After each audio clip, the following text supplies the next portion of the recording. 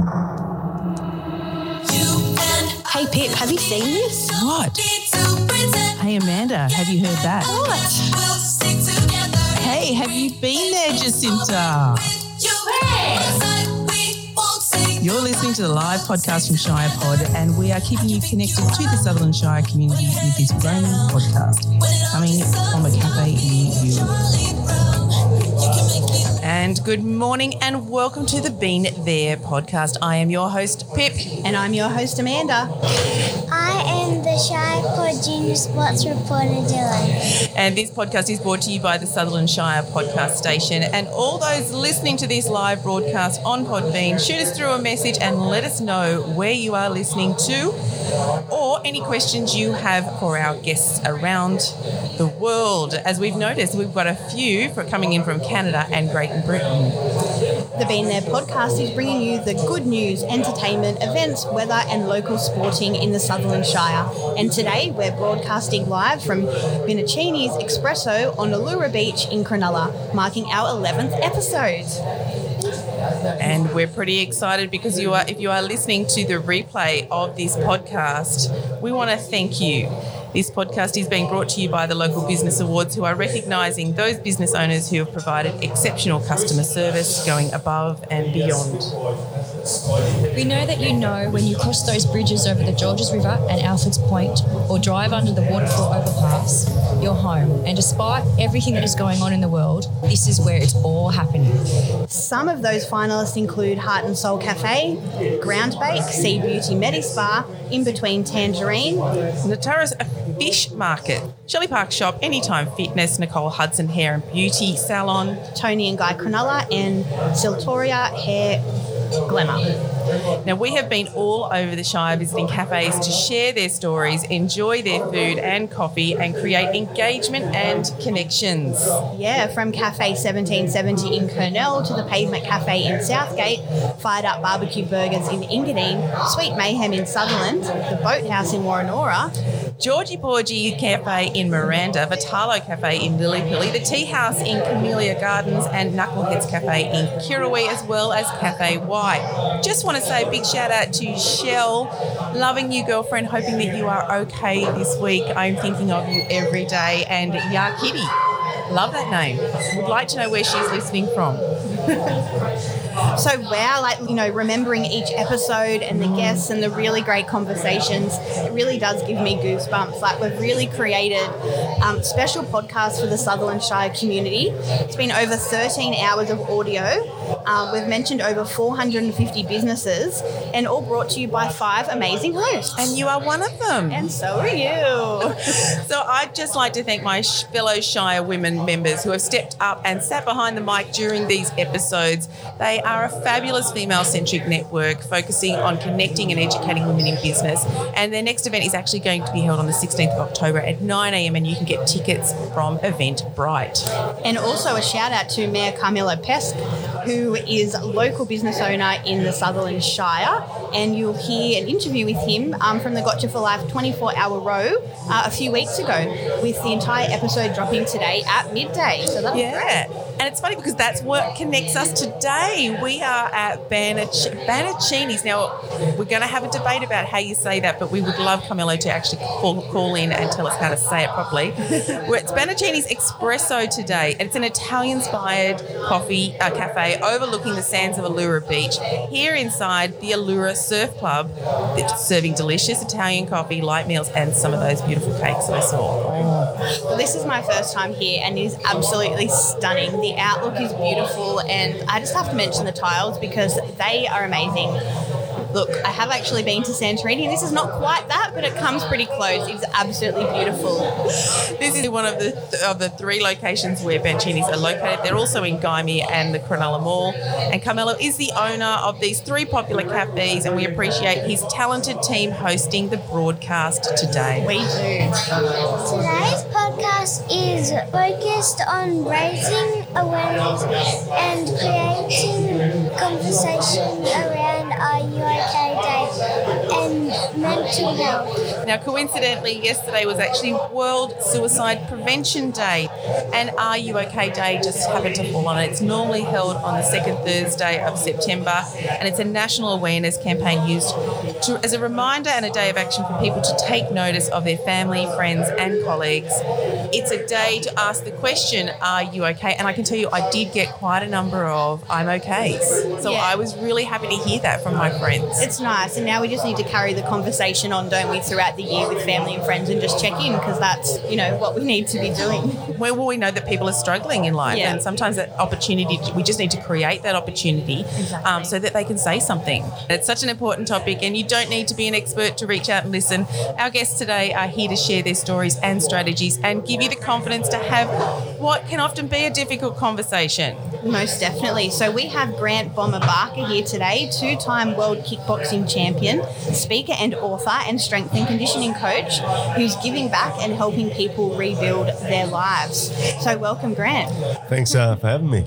We also have the inspiring and empowering Porky from Allura Surf Club, and she'll be sharing the benefits of being a part of the life-saving community and how the club instills those life skills in and the relationships about looking after each other.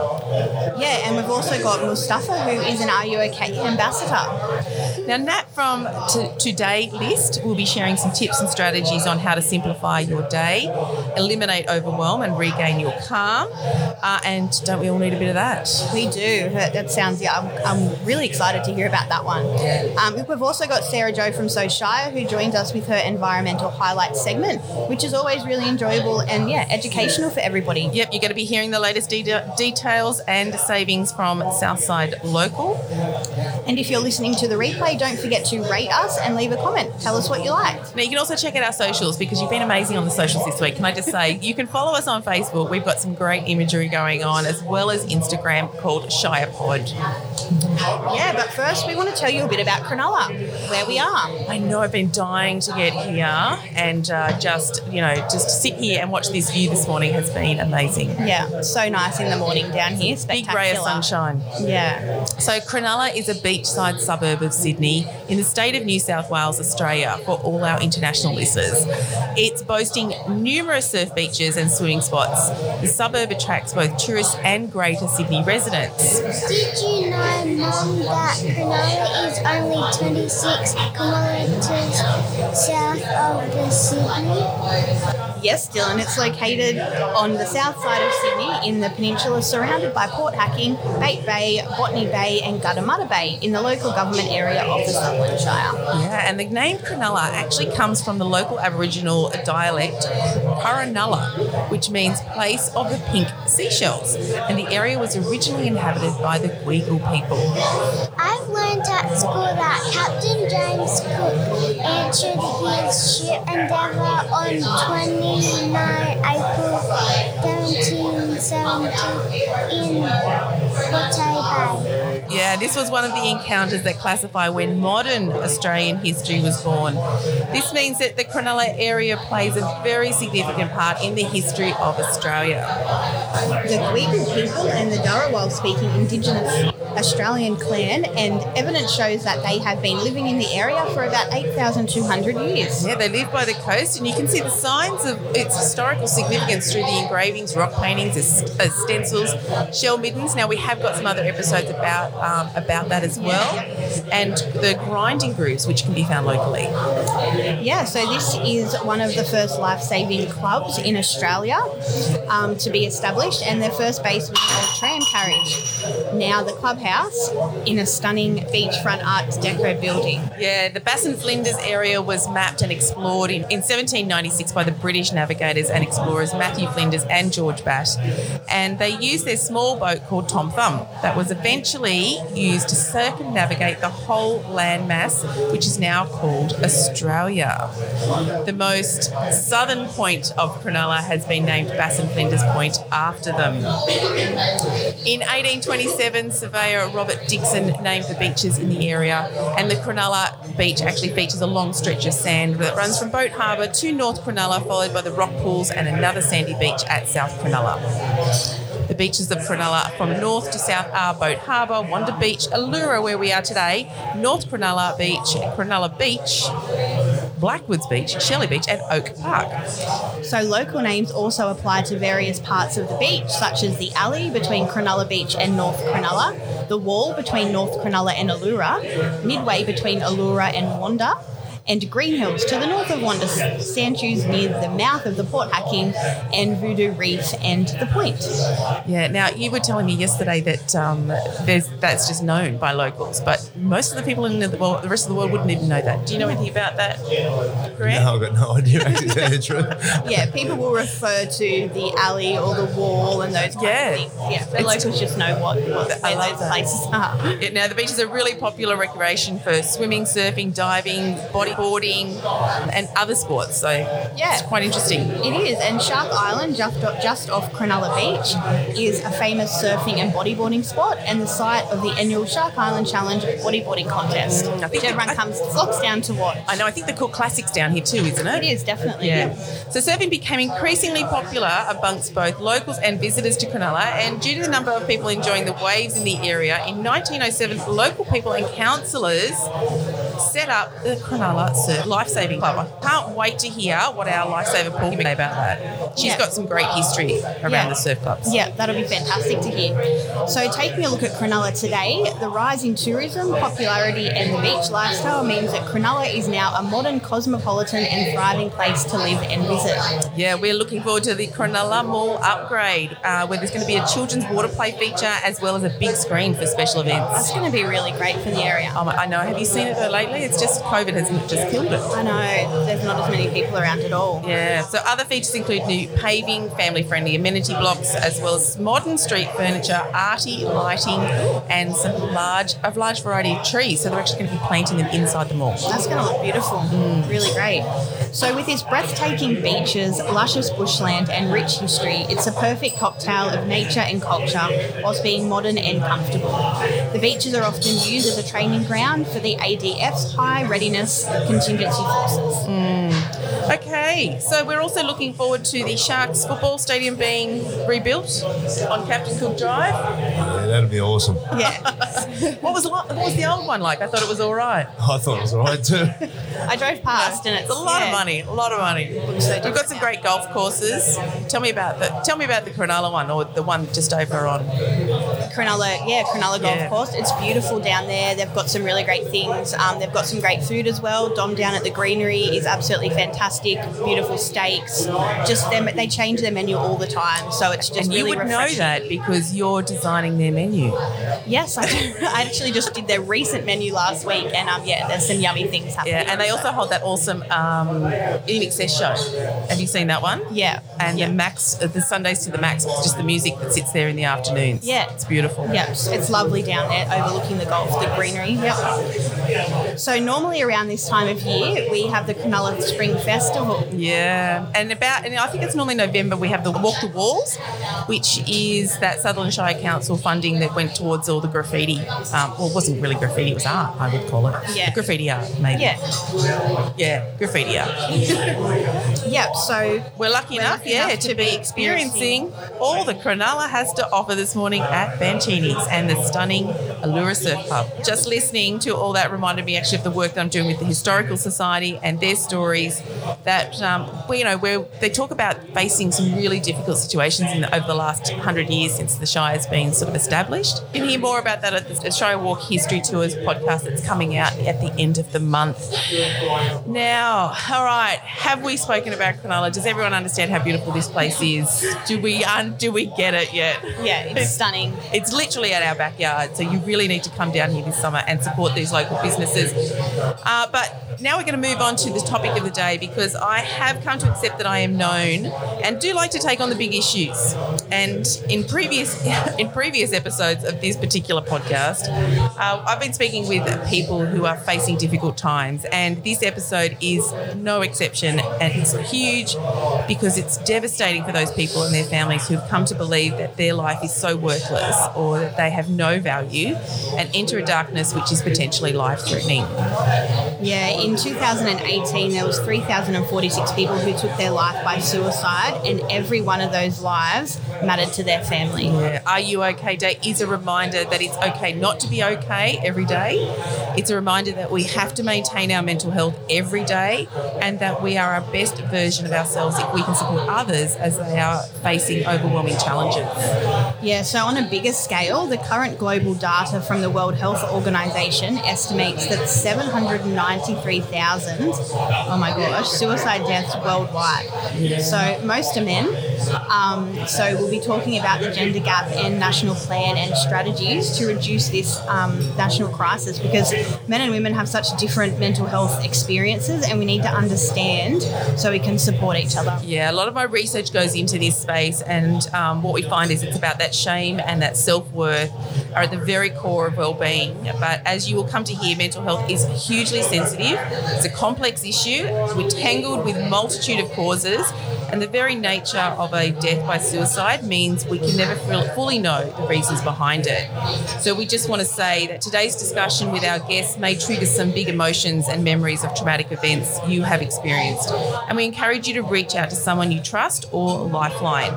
But be assured the conversations are going to be informative, and our guests come with solutions, strategies and tools to support you wherever you sit on the continuum of mental health.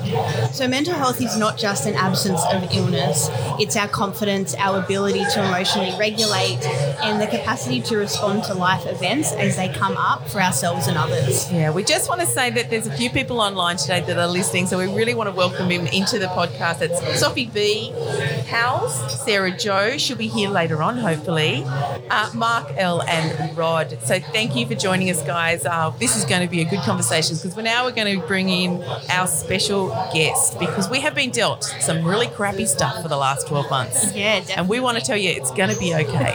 We're going to get through it. Our special guests today have faced some big challenges, from life-threatening events through to supporting others in their mental health recovery.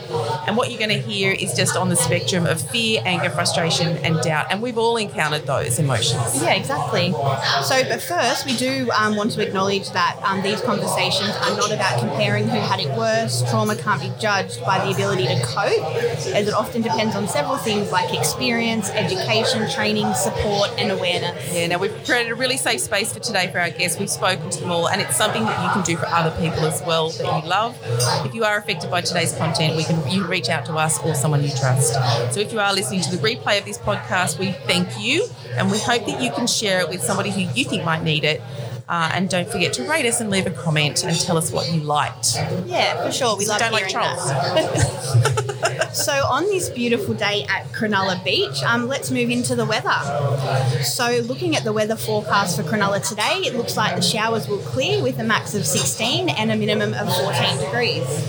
But we are in for a windy afternoon. These winds get up to 25 per hour around 3 p.m. Oh no, just in time for my OSTAG training. So Saturday looks mostly sunny with a top of 19 degrees and a northeasterly wind picking up in the afternoon. Sunday will be mostly cloudy with a only 20% chance of rain. Perfect for kids' Sunday sport. Thank you for that news, Dylan. That was really, really great. So today, Dylan's going to be speaking with Grant Bomber Barker, two-time world kickboxing champion. So welcome, Dylan. Here we go. Hi, Shire Pod. I'm Dylan. Hello, Grant. Why do they call you Bomber? Well, first of all, thanks for having me on the podcast, and that's a good question, Dylan.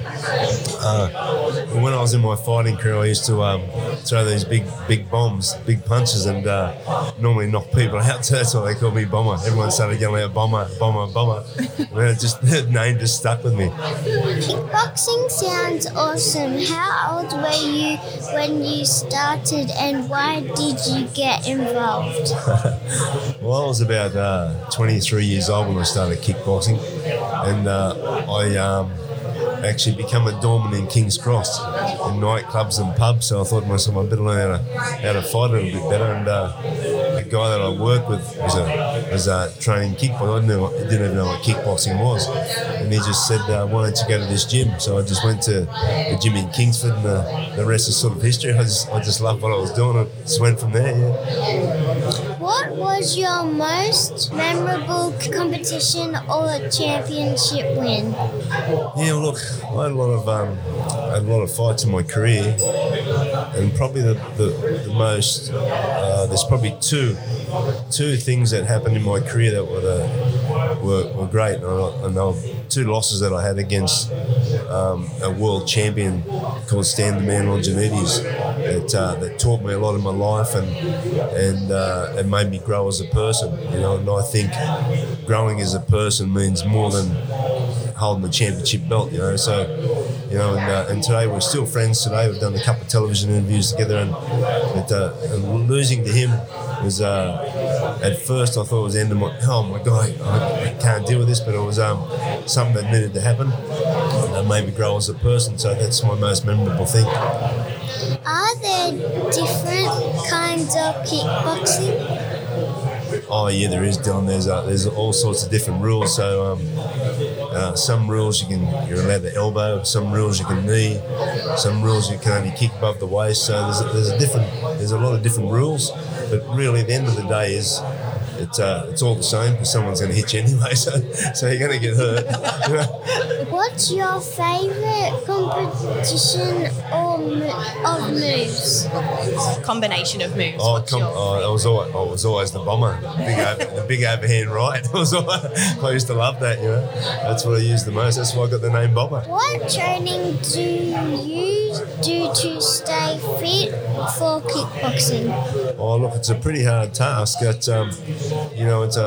Like today, I'm 57 in a few weeks, and today I still train twice a day, 5 days a week, and once on a Saturday and Sunday. So the training that you've got to embark on in kickboxing it's hard work. It's as I say to guys that I train, you've got to condition yourself highly, and because you're not playing ping pong, it's someone's going to hit you, and you're going to have collisions from all different areas.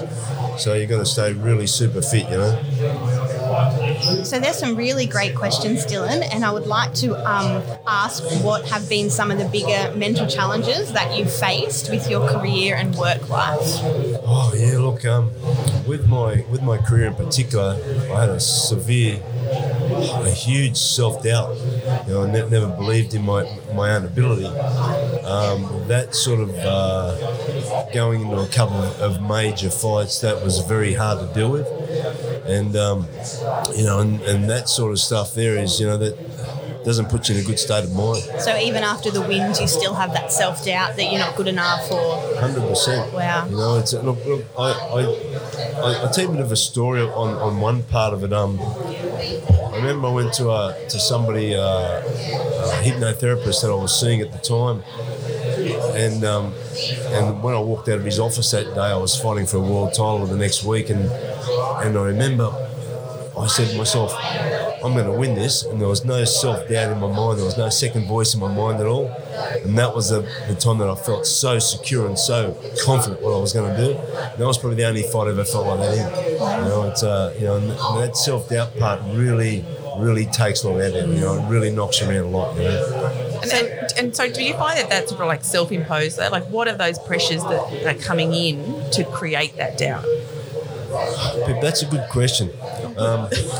I'm good at the questions. Yeah. That's good at the answers. Good at the questions. Look, do you know what? I never recognised why they were there, because I just didn't understand why they were there. I just knew that what I had as a fighter, I had power, I had resilience, I had toughness, I had everything there was, but just didn't simply believe in my own ability.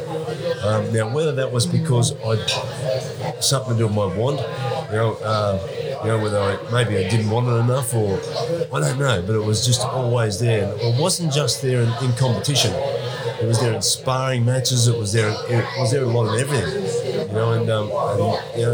So I got no idea what I did. I just knew I had to learn and grow from those feelings. Yeah. So, what other outside pressures did you have to deal with from sponsors, support teams, fans, critics? Like, what kind of impact does that play? Look, do you know what? I was pretty, I'm mentally strong in that area, to tell you the truth. I didn't really worry about what other people thought, especially sponsors and stuff like that, and what the general public thought about me as a person. I just knew I had a job to do, and the job was hard because of my own self-doubt, you know, and so, you know, the other side of the fence, you know, I know sponsorship, people expecting stuff. You know, I didn't really have a lot of that pressure because I didn't really worry about that too much, you know. Yeah. But, you know, like, I suppose my biggest thing was people believed in me more than I believed in myself. And that was hard. That's often the case, though. Yeah. It's the come from within, all that doubt builds up. Yeah, you know, I train a lot of men over 40 at the moment, and a guy that I train won the Australian Masters boxing title. And anyway, I'll just tell you this bit of a story about self-doubt. That's all. And we went to up to Caloundra and he fought, and he come back in the first round and he said to me, "I can't do this, Bomber." And I said, "What do you mean you can't do it? Like, you're winning. Like, what do you mean you can't do it?" You know, that just goes what self-doubt does. You know, that sort of stuff there, it really knocks you around if you're trying to get past that, you know. And as I said, I don't know why those feelings come. They're just there, you know. Can I just ask then, like, is there a real fear of, I know rejection and failure are huge, like it's that what happens after I've been rejected, or how do I cope after a failure? Can you sort of give us an insight, like if you were to reflect back now, like what was those feelings around those outcomes? Look, you know what, there was always, if you lost a fight, you would always be thinking to yourself, I could have done better, because you knew inside yourself that self-doubt was there, and you thought to yourself, if that wasn't there, maybe I might have done better. Because even in some fights, I thought I could have actually kept going. I felt that I could have done better. Yeah. And that's the thing that knocks you around the most. And you're trying to get over that, and you're trying to understand why that happened. You know, it's just a feeling that really hurts, you know, it just gets in there. So in the boxing industry, is there a lot of help and support, like around mental health for the boxers, or? Well, there wasn't wasn't in my career. Yeah. You know, I think that's where your training comes in. You know, if you're a trainer, you've got to be a psychologist, you've got to be a conditioner, you've got to be a technical person, and that person's got to know you real well. I remember once I was fighting at Cronulla Leagues Club here, and I was fighting this guy for the second time. I was coming off a loss off a world title fight, so this was 6 months later. I was walking around Cronulla, really like just stressing my head off with this self-doubt. I remember I went into the dressing room and getting our hands bandaged. My trainer said, "What's wrong, mate?" I said, I'm really worried. He said, "What are you got to be worried about? You're Grant Barker. The other guy should be worried." Now, over those particular words, changed my mindset. Yep. Changed it.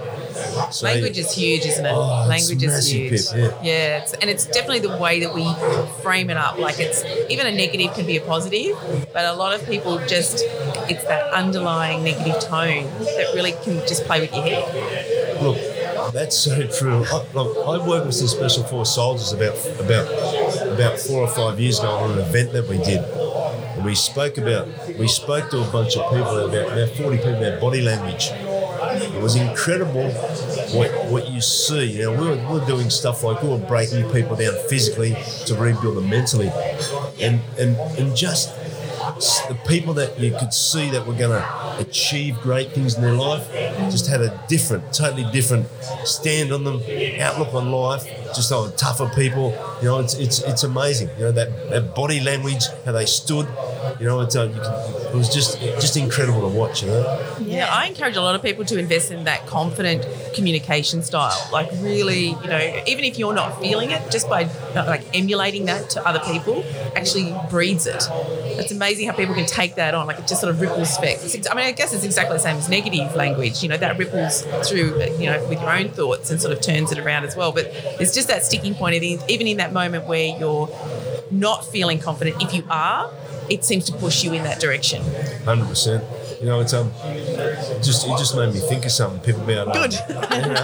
just about what you say to yourself. Yeah. You know, and like I look back on my career now and I look at my life and I think, wow, like, you know, and I'm not like that anymore, thank God. I haven't got self-doubt because every day I walk around, I go for a walk every day just for my own mental health, and I like to walk and just think about things, and every day I tell myself this story. And every day in every way I get better and better. And I don't know how many times I say it on the walk, but I say it with a passion. I say it aggressively with a passion. At the end of my walk, I believe I can do anything. I believe I can jump over the Harbour Bridge, you know. But, you know, that self-talk to ourselves is such an important factor, you know, and being around people that are positive and are, you know, and do talk well to us. You know, it's like my children. You know, like I tell my sons, you're champions. That's awesome. You know, you're great. I love you. You know, because I want them to feel that they're on top of the world, because that's what we all need to go forward in life. And that's your job as a parent, is to build that, because they come from nothing. So you really need to build that confidence in them and instill their belief, their own belief about their abilities, so that they don't pull up. 100%. You know, as I said to a friend of mine, if you think about it, when your child's born, you've got his whole life in the palm of your hands. And, you know, and that's, you know, how they achieve, how they think, what they're going to do in their life, in the palm of your hands, by the way you speak to them. Well, it's interesting because Amanda was telling us a couple of weeks ago that, you know, just by Dylan doing her speech at school, well, she was able to have the confidence to come and talk on the podcast. Like, just even having those opportunities and experiences actually keep building your levels of confidence up. 100%. She's more confident than I was. She's been doing it for a while now. So I just want to delve here a little bit about, you know, you talk about when you had those sort of mental doubts. What were some of the things that you used to do to shift that? To tell you the truth, it was hard to shift it. As I said that time I went to the hypnotherapist, and, you know, I was always worried about. Well, I tell you, to shift it. I remember I used to walk out of the ring with the music Thunderstruck from AC/DC. And I remember, oh, you Aussie classic. And I remember one time I had a lot of self-doubt because this guy had beat me about 3 months before, and we were fighting him again at Cronulla East Club. And I remember this, like, I meditated every single day on this fight and how I wanted to win it. And I remember just going out. You know, we were just at the door just before we went out. My trainer said to me, "Do you feel all right?" I said, "No, I'm really scared." And he said, "So am I." I'm very scared too. But you know, I just took a big breath and just thought, you know what, I'm just going to do this, and we just went out and do it. And it's sort of like every step I took to the ring, I felt like I was growing and growing and growing. Yeah. And I suppose that mental, you know, with the music and that just understanding, just going, I'm just doing it. I'm just going to do it, and just jumped out there and did it, and it paid off, you know. Yeah, you were saying when you actually lost, that was actually good for you, like you saw the positives in that in the end. So I guess the biggest mental challenges, there's a lot of mental challenges for men to overcome. So what can you share about this for other men who have got big challenges or not feeling great? Like, what would you suggest to them to get through things like that? You know what? In life, I look at life this way. Like, I'm severely vision impaired, so I'm legally blind, and I walk around every day doing my own stuff. I don't have a stick. I used to have a guide dog. I gave a guide dog back because I thought, you know what, man, this is just taking all my independence away. Yeah. You know, and I just look at life like this. You know, like, stuff happens in life. It's going to keep happening every year, every day, all the time until our life's ended. And we've just got to learn to deal with whatever's happening. You know, and that's the hard part, because most of us, as you know, like in my vintage, that's what we're talking. In today's life, there's not a lot. You know, people don't know how to deal with adversity. And if we can deal with adversity and look at it on a different level and say, you know what, man, that's happened. I'm just going to go in this direction. get over that and go forward.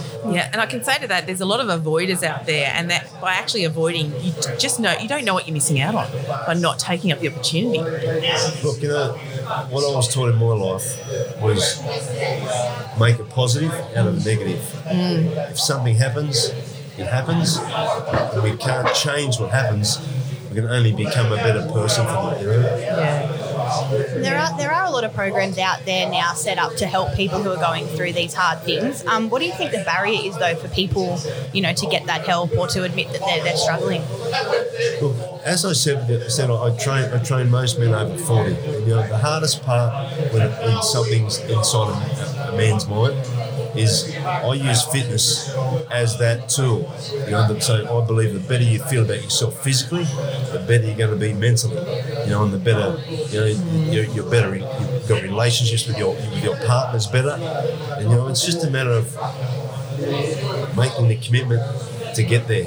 To get there and do what you've got to do. And that's the difficult part. Most of my guys that I train are depressed. They're severely overweight. There's a lot of pressure out there for those guys. A man's got to, he's head of the family. He's got to pay the mortgage. He's got to pay the car. He's got to put the kids through school. Do you know what we call that? The burden of male primacy. That's true. Yeah, it's a horrible thing, but we are actually socially conditioned to feel and be that way, even with the way that we look.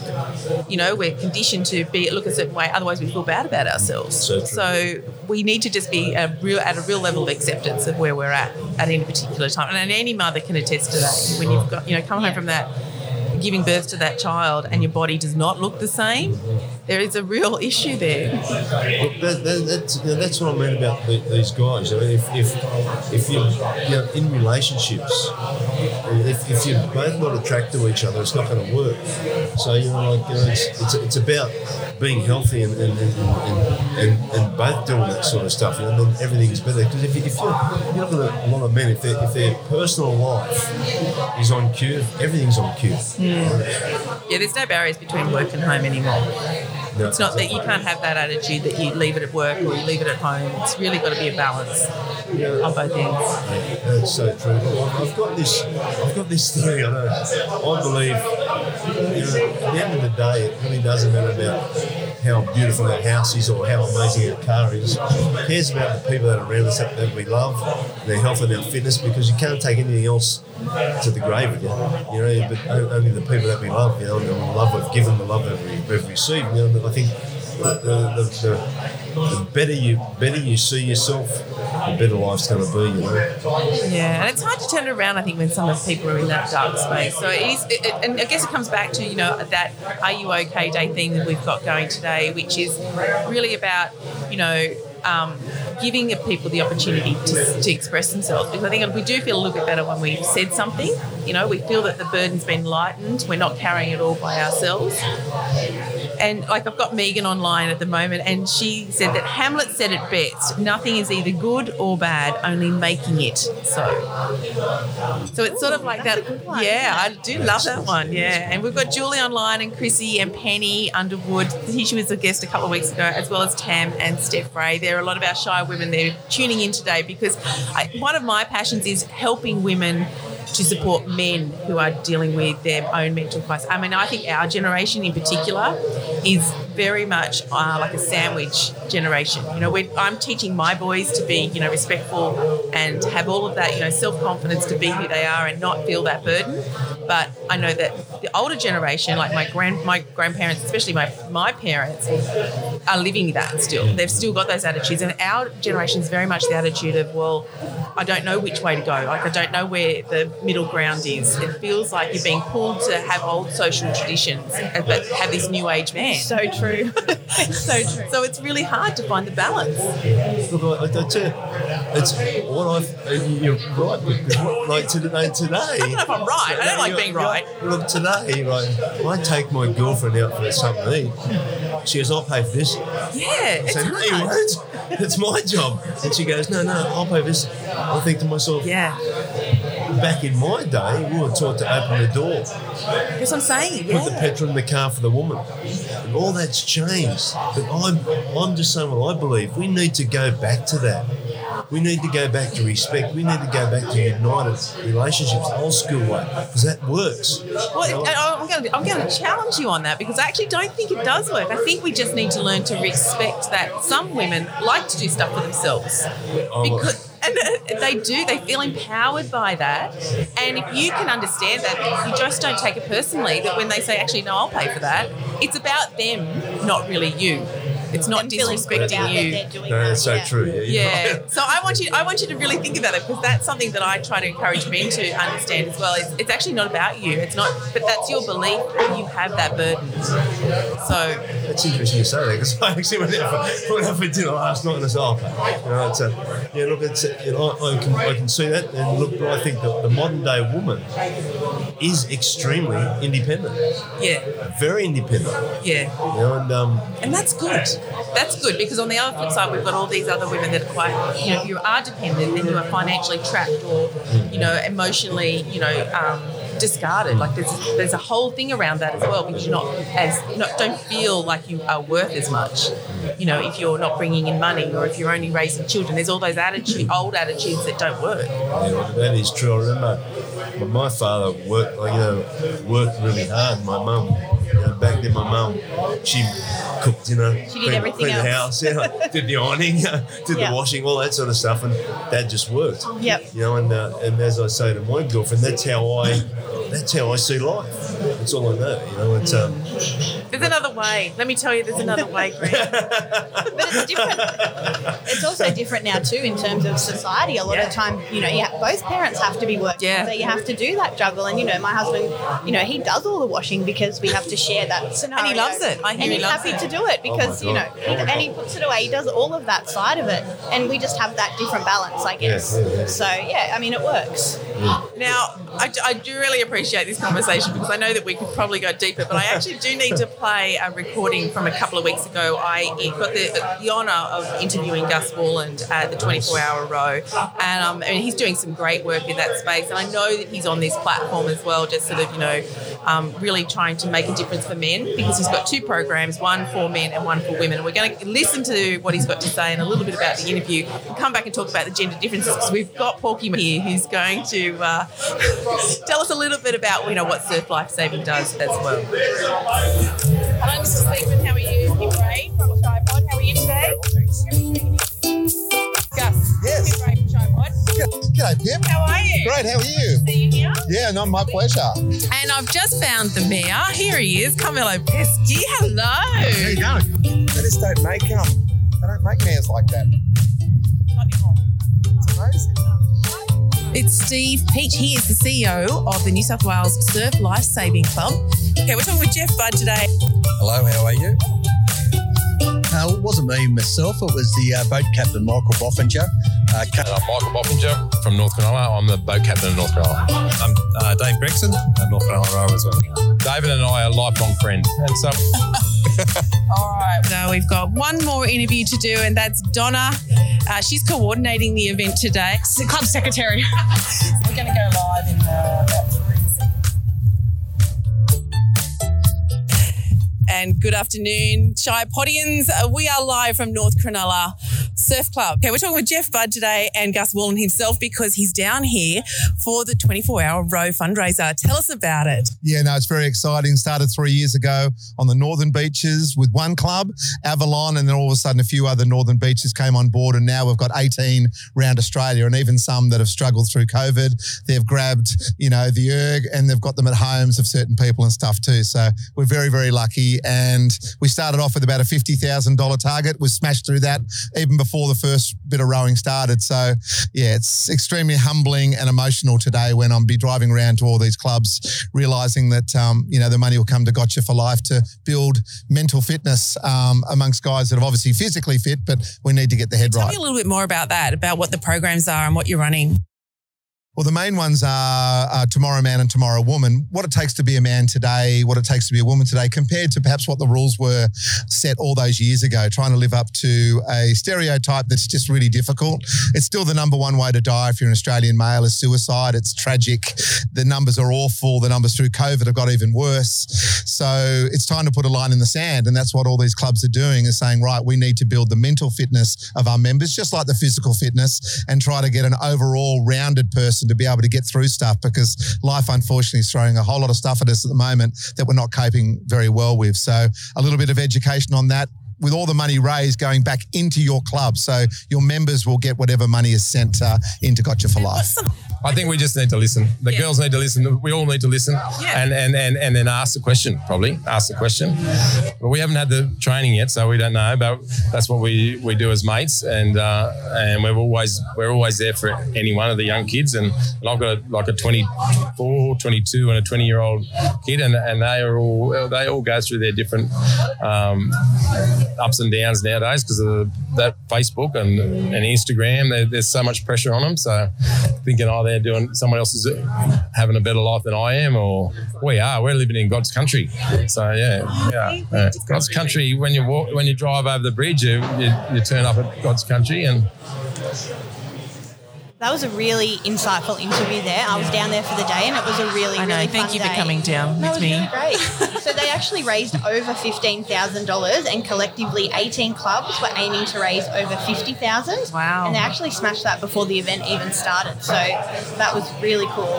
So where's the money going then? Well, it's going to pay for mental health course for the clubs. So, Okay, well, that's good. Well, that's going to be dropped to about 12 o'clock today, that episode. Now, at this point, I'd like to bring in my good friend, and she's a mum of one gorgeous pilot-to-be, wife to one of the original Terrible Rough Guys, a committee member on the Allura Surf Club, and she is lifesaver Porky Mackay. Now, I've known Porky for a long time, and we share similar history, interests in health, fitness, and we're both a little crazy from our time in the cops, but we are in recovery and also have massive supporters of the frontliners, including your second family with Allura Surf Lifesaving Club. Now, you told me that your club also did that 24-hour row. How did it go? Yes, I'm not sure how many times it's been going. I don't know how many years it's been going. I think 3. Right. Yeah. I don't know if Allura was involved before, but this year we had 2 teams going for the 24 hours. We had about 80 or 90 members involved. Allura raised $7,000 towards that total, and they raised $120,000. Wow! I didn't hear the total at the end. $120,000, and they had a great time. It was girls, boys, old people, young people. What was the atmosphere like? Because even down at North Cronulla, it was quite electric. Like people walked past and they were all excited. It was outside. We had ours inside, so okay. It was a little bit tamer. Yeah. But everybody loved it. Lots of support from the whole club. Yeah, everybody got involved. And how many kilometres did they say? I think they said they did over 800 kilometres. The 2 teams. Wow.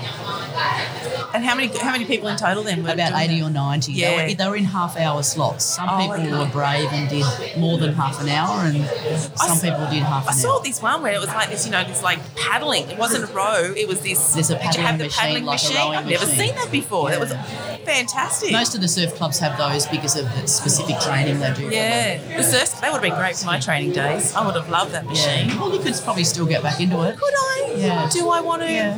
Okay. We'll talk about that There's later. room on the beach for all of us.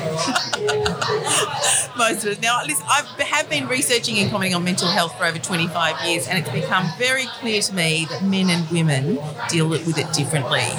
Now, Gus's programs actually recognise that. They have Tomorrow Man and Tomorrow Woman courses. Can you share some of the differences? Now, we've got Grant and Porky here, so we've got 2 different perspectives, but can you share some of the differences that you've had with those encounters with men about their mental health compared to women? I think, like most things in life, women are probably more able to express themselves with everything. I know I'm married to a career police officer and a career Australian soldier, and of course, after 40 years in both, you've got to have mental health issues. He's in denial, doesn't think there's anything wrong with him. We all know there is. Whereas me, I sit back and go, yep, I'm a fruitcake. I need help. You're not. I don't know. I mean, we all do it differently, but I have girlfriends that were the same. But I just think generally women can accept their issues a little bit easier than men because, like Bomber said, men have just got to be big and tough. I mean, they've got to be bulletproof and they've got to be, strong and lead the way. And I think more than anything, they don't want to show any insecurities or imperfections to their children, mainly, and maybe their parents. They think they're letting the team down if they have anything wrong with them. And I know in the cops, it wasn't even spoken about if you had any issues. Like you didn't. Well, and also 20 years ago, they were carting you off to a hospital to lock you up for a weekend. If you had any sign of mental health. I joined 35 years ago, and I know I was 19 and young and silly, but nobody spoke about it. It was just, you just didn't hear about it. And so I love it now that we do speak about it and we can talk about it, and you can have a laugh about it, a cry about it, or whatever, but it's here, it's real. And I mean, in that particular industry as well, do you think that there is a need to treat men and women differently because of the trauma that you see every day? Yeah, absolutely. I mean, I worked in child protection, and I'm not saying men aren't affected by child protection differently to women, but I think being a mum and having kids, you have a different view on it to men do. So absolutely, you need different treatments, different programs, different support, whatever. Yeah. What do you reckon, Grant? You want to pipe in here and tell us a bit of the differences that you've seen between you training men and women? So, is there a difference? Yeah, there is a big difference, I think. And that's okay, isn't it? It's okay to have those differences. It'd be very boring if we were all the same. Yeah, definitely. But I feel like men have a lot of ego, and we do have a lot of ego, and we're okay, everything's fine, it's but we're not, and what you said about. It's true. We shut up shop a lot. We don't speak a lot, and only because most men don't understand what they're actually feeling. And when you don't know what you're feeling, how do you say it? It's so. But we're not encouraging our boys either to invest in those emotions. It's like that investigation of what it is that we're feeling, and then to be vulnerable enough to put it out there. Articulate. Well, look, with my sons, I've got 5 sons. The oldest one's 33. The youngest one is 13. Obviously, the other boys, the 3 older boys, they're men. They do their own stuff. The younger boys, I grab them, I hold them. I say, mate, if you don't tell me what's going inside your mind, I can't fix it. So I teach my boys to be like that, to open up, tell me what's wrong with it, because it's important. I think when I was growing up, we were old school. It's clip across the ear, you sat there, you weren't allowed to speak until you'd spoken to, and there was no emotion there was no anything like that. And at least I learned from that. I don't want to be like that with my kids. I want to be their best friend. Hey, there's the line between best friend and a parent. So I try and teach them, hey, what's going inside your mind? You touched on something really interesting then when you said if you don't know, you can't fix it. And I think that's something that a lot of people have in their heads, especially women, where we feel that we need to fix other people's problems. And that's really taking away their self-belief that they can do it themselves, they can work it out. Do you find that's a big difference for men and women? Where women feel like they need to fix the problem for their kids, fix the problem for their husbands, and make it right? I sort of think both ways. I think like my husband can't just accept something for what it is, he has to fix it. So if I'm not well or I've broken my arm or something, fix it. No, just let it be. I'm having a bad day, my knee's not well or whatever, but fix it. But then on the other side of it, I think mums do have to fix it. I think if there's anything wrong with my son, I want to fix it. whereas my husband might not have even noticed it. Whereas I can pick my son up from school, and within 10 seconds of him being in the car, you just know. I know, and I go, "How was your day?" And he goes, "Not good." And I've encouraged him, being married to an old school, pig-headed, don't talk about anything, go and hide in the garage and pretend there's nothing wrong husband. I don't want my son to be like that. Yeah. So we do have and my husband's been away for maybe half of my son's life, being deployed overseas. So it's been me, and maybe that's why I have got that closer intuition with my son, but definitely want to fix it. I'd rather feel the pain that he's feeling rather than him feel the pain that he's feeling. Yeah. But it's a delicate line you've got to walk, because you want them to be resilient. Like you said, kids don't seem to be as resilient as we were. I don't know whether they were as resilient. I don't know. It's just difficult to... It's different though, because there's different situations happening now. There's different things that kids have to deal with, I guess. I've thought about it since I'd spoken to Paula about coming here today, and I think I used to think in my day we didn't talk about this, but there didn't seem to be as prevalent. I don't know whether it was and it wasn't reported, but now we do talk about it so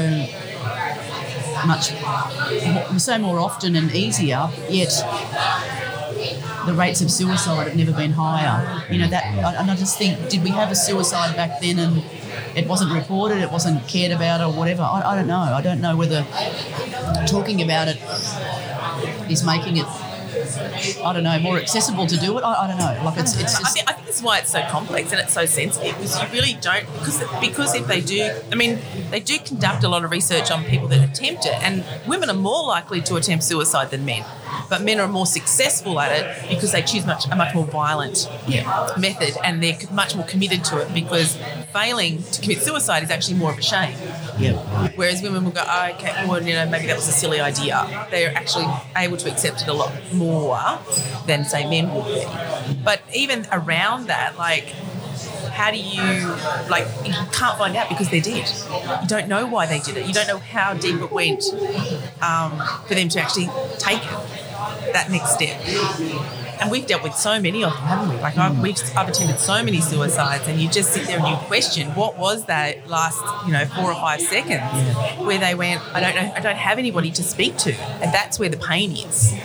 And my thoughts on that have changed from one end of the spectrum to the other. When I first joined the cops and people would commit suicide, I used to get really angry and think, you selfish person, why did you do that? You've left behind your wife, your kids, your mother, your father, whatever. But having gone full circle and had a lot of people commit suicide that I know that they're not even thinking that way. I mean, they're not in their last moments, they're not thinking, oh, poor mum, poor whoever. They're just in a state. Well, they feel like they're a burden. Their problems are so big. And there's no way out. They're at the bottom of a really, really, really deep hole, and there is no escape, there is no alternative. That's where it's so important to teach young kids, I guess, the strategies to potentially help them deal with when they're feeling like this or that kind of thing, because when you want them to be able to express themselves, and I guess the Are You OK Day thing does help you start that conversation, but we have to carry it on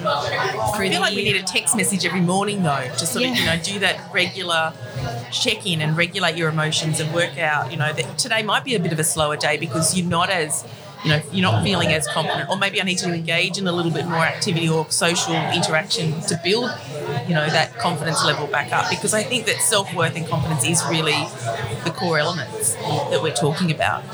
And that confidence is so important, really for mental health, especially with men. I had a guy that come to me that was 150 kilos. He'd had a stroke, he'd had a heart attack, and so I was hardcore training this guy. And he sat on my lounge at the gym and he said, can you help me? I said, yeah, I can help you. This guy was drinking 24 beers a day. And I said, mate, you've got to change your life or you're not going to be here very long.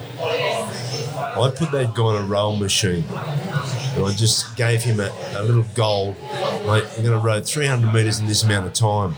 He did that and his whole demeanour changed. And that guy was 63 years old, ended up 96 kilos and the fittest guy in the gym because he had confidence in himself. Yeah. Because he was achieving just a little goal, just a little thing. So then he felt better and better and better.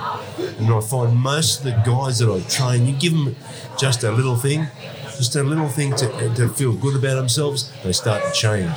Yeah. You know, it's and so that confidence part is really important, you know. Agree, and I think men especially are goal driven. If you can dangle a carrot in front of them, you get to that, you've achieved something, and they can tick it off. That's so true. Whereas women are probably goal driven, but I'm okay with failing. Yeah, me too. I'm the biggest klutz ever. But you learn from those experiences. Well, there you go, Take I'm something not. away. I don't like it, but I certainly, I don't know. I figure that I'm a bit all or nothing. Yeah. If I'm bad, I'm eating a whole packet of Tim Tams. You know. That's You can't eat one, can you? You can't just have one too, damn. They design it so that you eat the whole It's a lot. serving Even size. the packaging makes it do that. serving size. It tastes pretty good, eh? Now, I guess this is where we sort of move through this part of the conversation that, you know, you've obviously been there for other people and you've supported them through their mental health challenge. What does it feel like to be that person? Well, like you said 1 minute ago, we need to check in with our friends more regularly than on Are You Okay I want to thank Day. all those ones that got back to me last night as well. Are You Okay Day. I'll be honest, I actually felt a little bit cheesy sending a Are You Okay message on a Are You Okay Day, because there's some that I hadn't checked in with for a while, and then, I don't know, that one even wrote back and went, ha ha, I'm doing okay, how are you? You know, and then I went, oh. So I think Are You Okay Day is wonderful. I drove down here past the school next to where I live, and they've got Are You Okay all over the front of it, year 11 and 12, doing it hard. They're doing the HSC next week or whatever, and it's great that kids are doing it, but I'm going to make the effort now to do it more regularly than Are You Okay Day. Look, I can do it. Gus does 3 people every day. He just picks 3 people from his phone and he just makes sure that he connects with somebody. And he's saying it's no longer just a once a year annual reminder. And of the people I did send them to, I got the ha ha, I'm okay. I got one from my niece who works at Liverpool Domestic Violence Unit. She wrote back and said, I've had a really bad day. I felt like jumping out the window. I know that was tongue in cheek, but you know, bad day at the office. And then I had another one saying, I've had a really shitty week. Thanks for checking in. So you know, you do get the mixed of everything. And we said before, don't take it personally. No. You do actually care about them, but their response is normally reflective of where they're actually at. And I do like the little flow chart.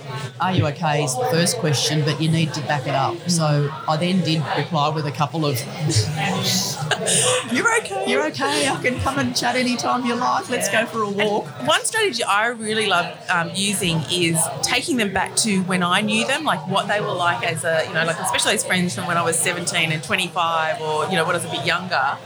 You know, this is what I remember about you. You're always happy, you're always smiling, you know, because I think life just starts to weigh us down. So going back to those memories and going, yeah, I did actually, you were like the chick that walked through the door and made me laugh, or, you know, the funny one. And that sort of brings them back to that, you know, who am I?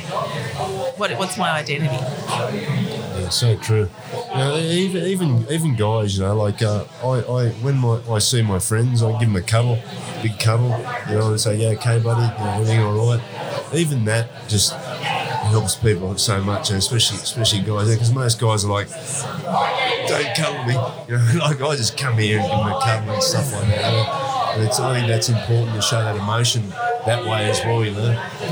After I left the police, I went and did massage therapy at TAFE, and I had one teacher that was really big on the power of touch, and it's amazing, just the power of touch. Giving someone a hug, something as simple as giving someone a hug, touching someone, holding their hand, it just makes you feel better. It makes your body release whatever pheromone or whatever it is. But if you're having a bad day, if someone gives you a hug, it really does make it a bit easier. Yeah, that's awesome. It is, isn't it? Yeah, it's so much better, isn't it? Yeah. And I say to my son all the time, I know you don't need a hug, but I need a hug, so let's have a hug. Yeah. That's so lovely. Yeah. So we talk about leadership and vulnerability in mental health. So what's one quality or attribute that you have that you think others admire? Like, why would they come to you if they're struggling or wanting some advice? I love this question. Well, I think with myself, I'm a pretty knock-around guy, and I've achieved a fair bit in life as far as sporting goes. And a lot of guys come to me because they respect who I am. It gives me the ability to be able to connect with those guys, and they trust me. That's the big thing about someone speaking to you and someone reaching out to you is trusting you. And I've got friends. I left school in 1979. I've got friends that I haven't seen face to face for 30 years, but still reach out and talk to me. Still talk to these guys on the phone. And it's and that's what it takes. I think if you trust somebody and respect somebody, you'll reach out to somebody. So anybody that that's what I mean. So you can't just reach out to people. Won't reach out to just anybody. They've got to reach out to somebody that they connect with and respect. Sometimes it's different people. Sometimes with your kids, you tell your kids something and it doesn't sink, and then somebody totally out of the blue tells them something and they do it. Well, they listen to That's what I told you before. Joys of parenting. Yeah.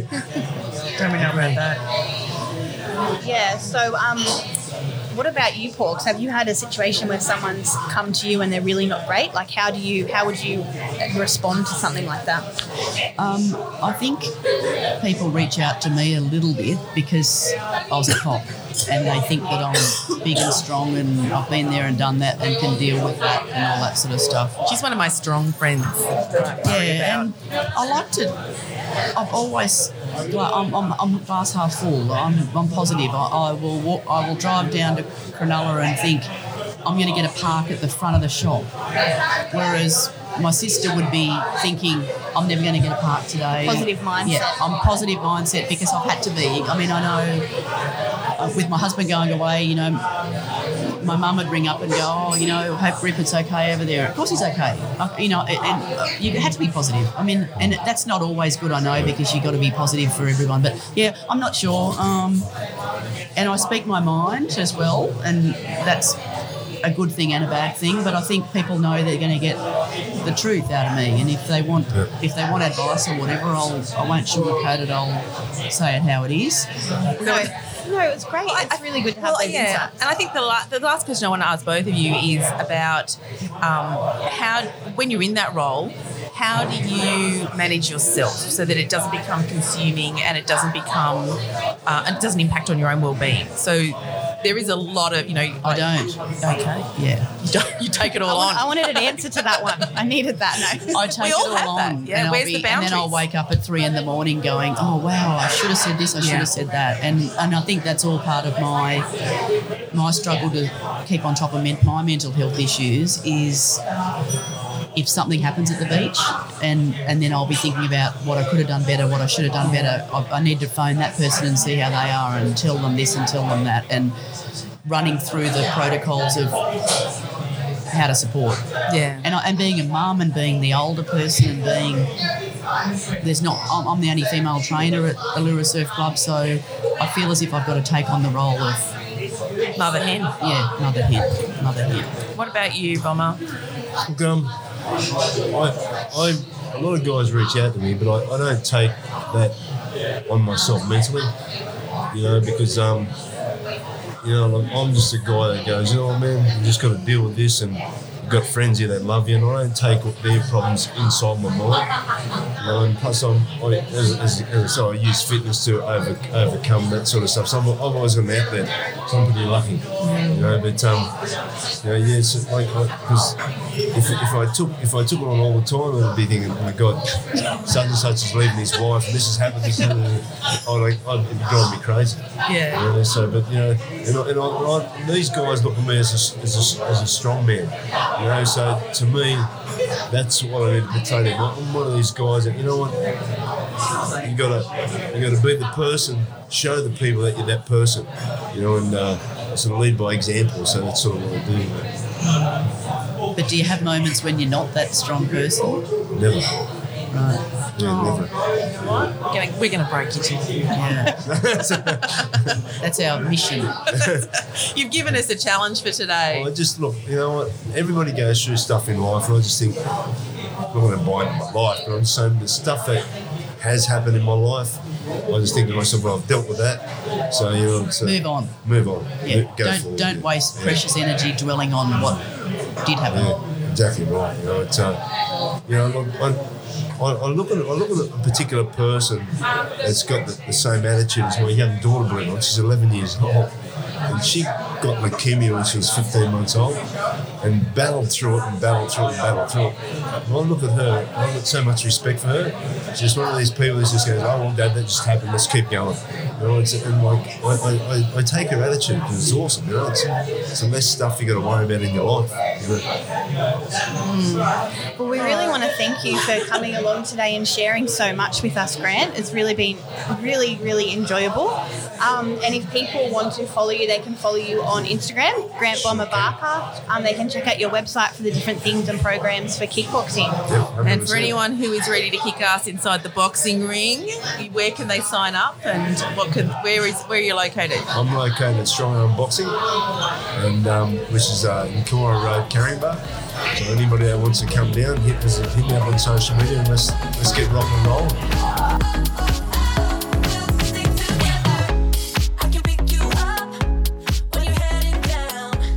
That was Grant Bomber Barker from Strong Arm Fitness in Caringbah, and he really is making a difference to so many lives, and we want to thank him for his time. And Di will be back with us in part 2, along with Mustafa from Are You OK? He's an ambassador who's going to share with us not only the story and the purpose behind the Are You OK movement, but how the brand is building a safe space for those conversations that really are making a difference. Di shares with us why she joined the Surf Lifesaving Club at Allura, the community that is being created, and how every adult has a responsibility to keep our children safe. So join us in part 2, where we also speak with Nat from the Today List, as well as Sarah Jo from Shire. The Being There podcast is proudly brought to you by the Local Business Awards and is produced by ShirePod, the community digital platform, making sound waves in the Shire and giving everyone a voice.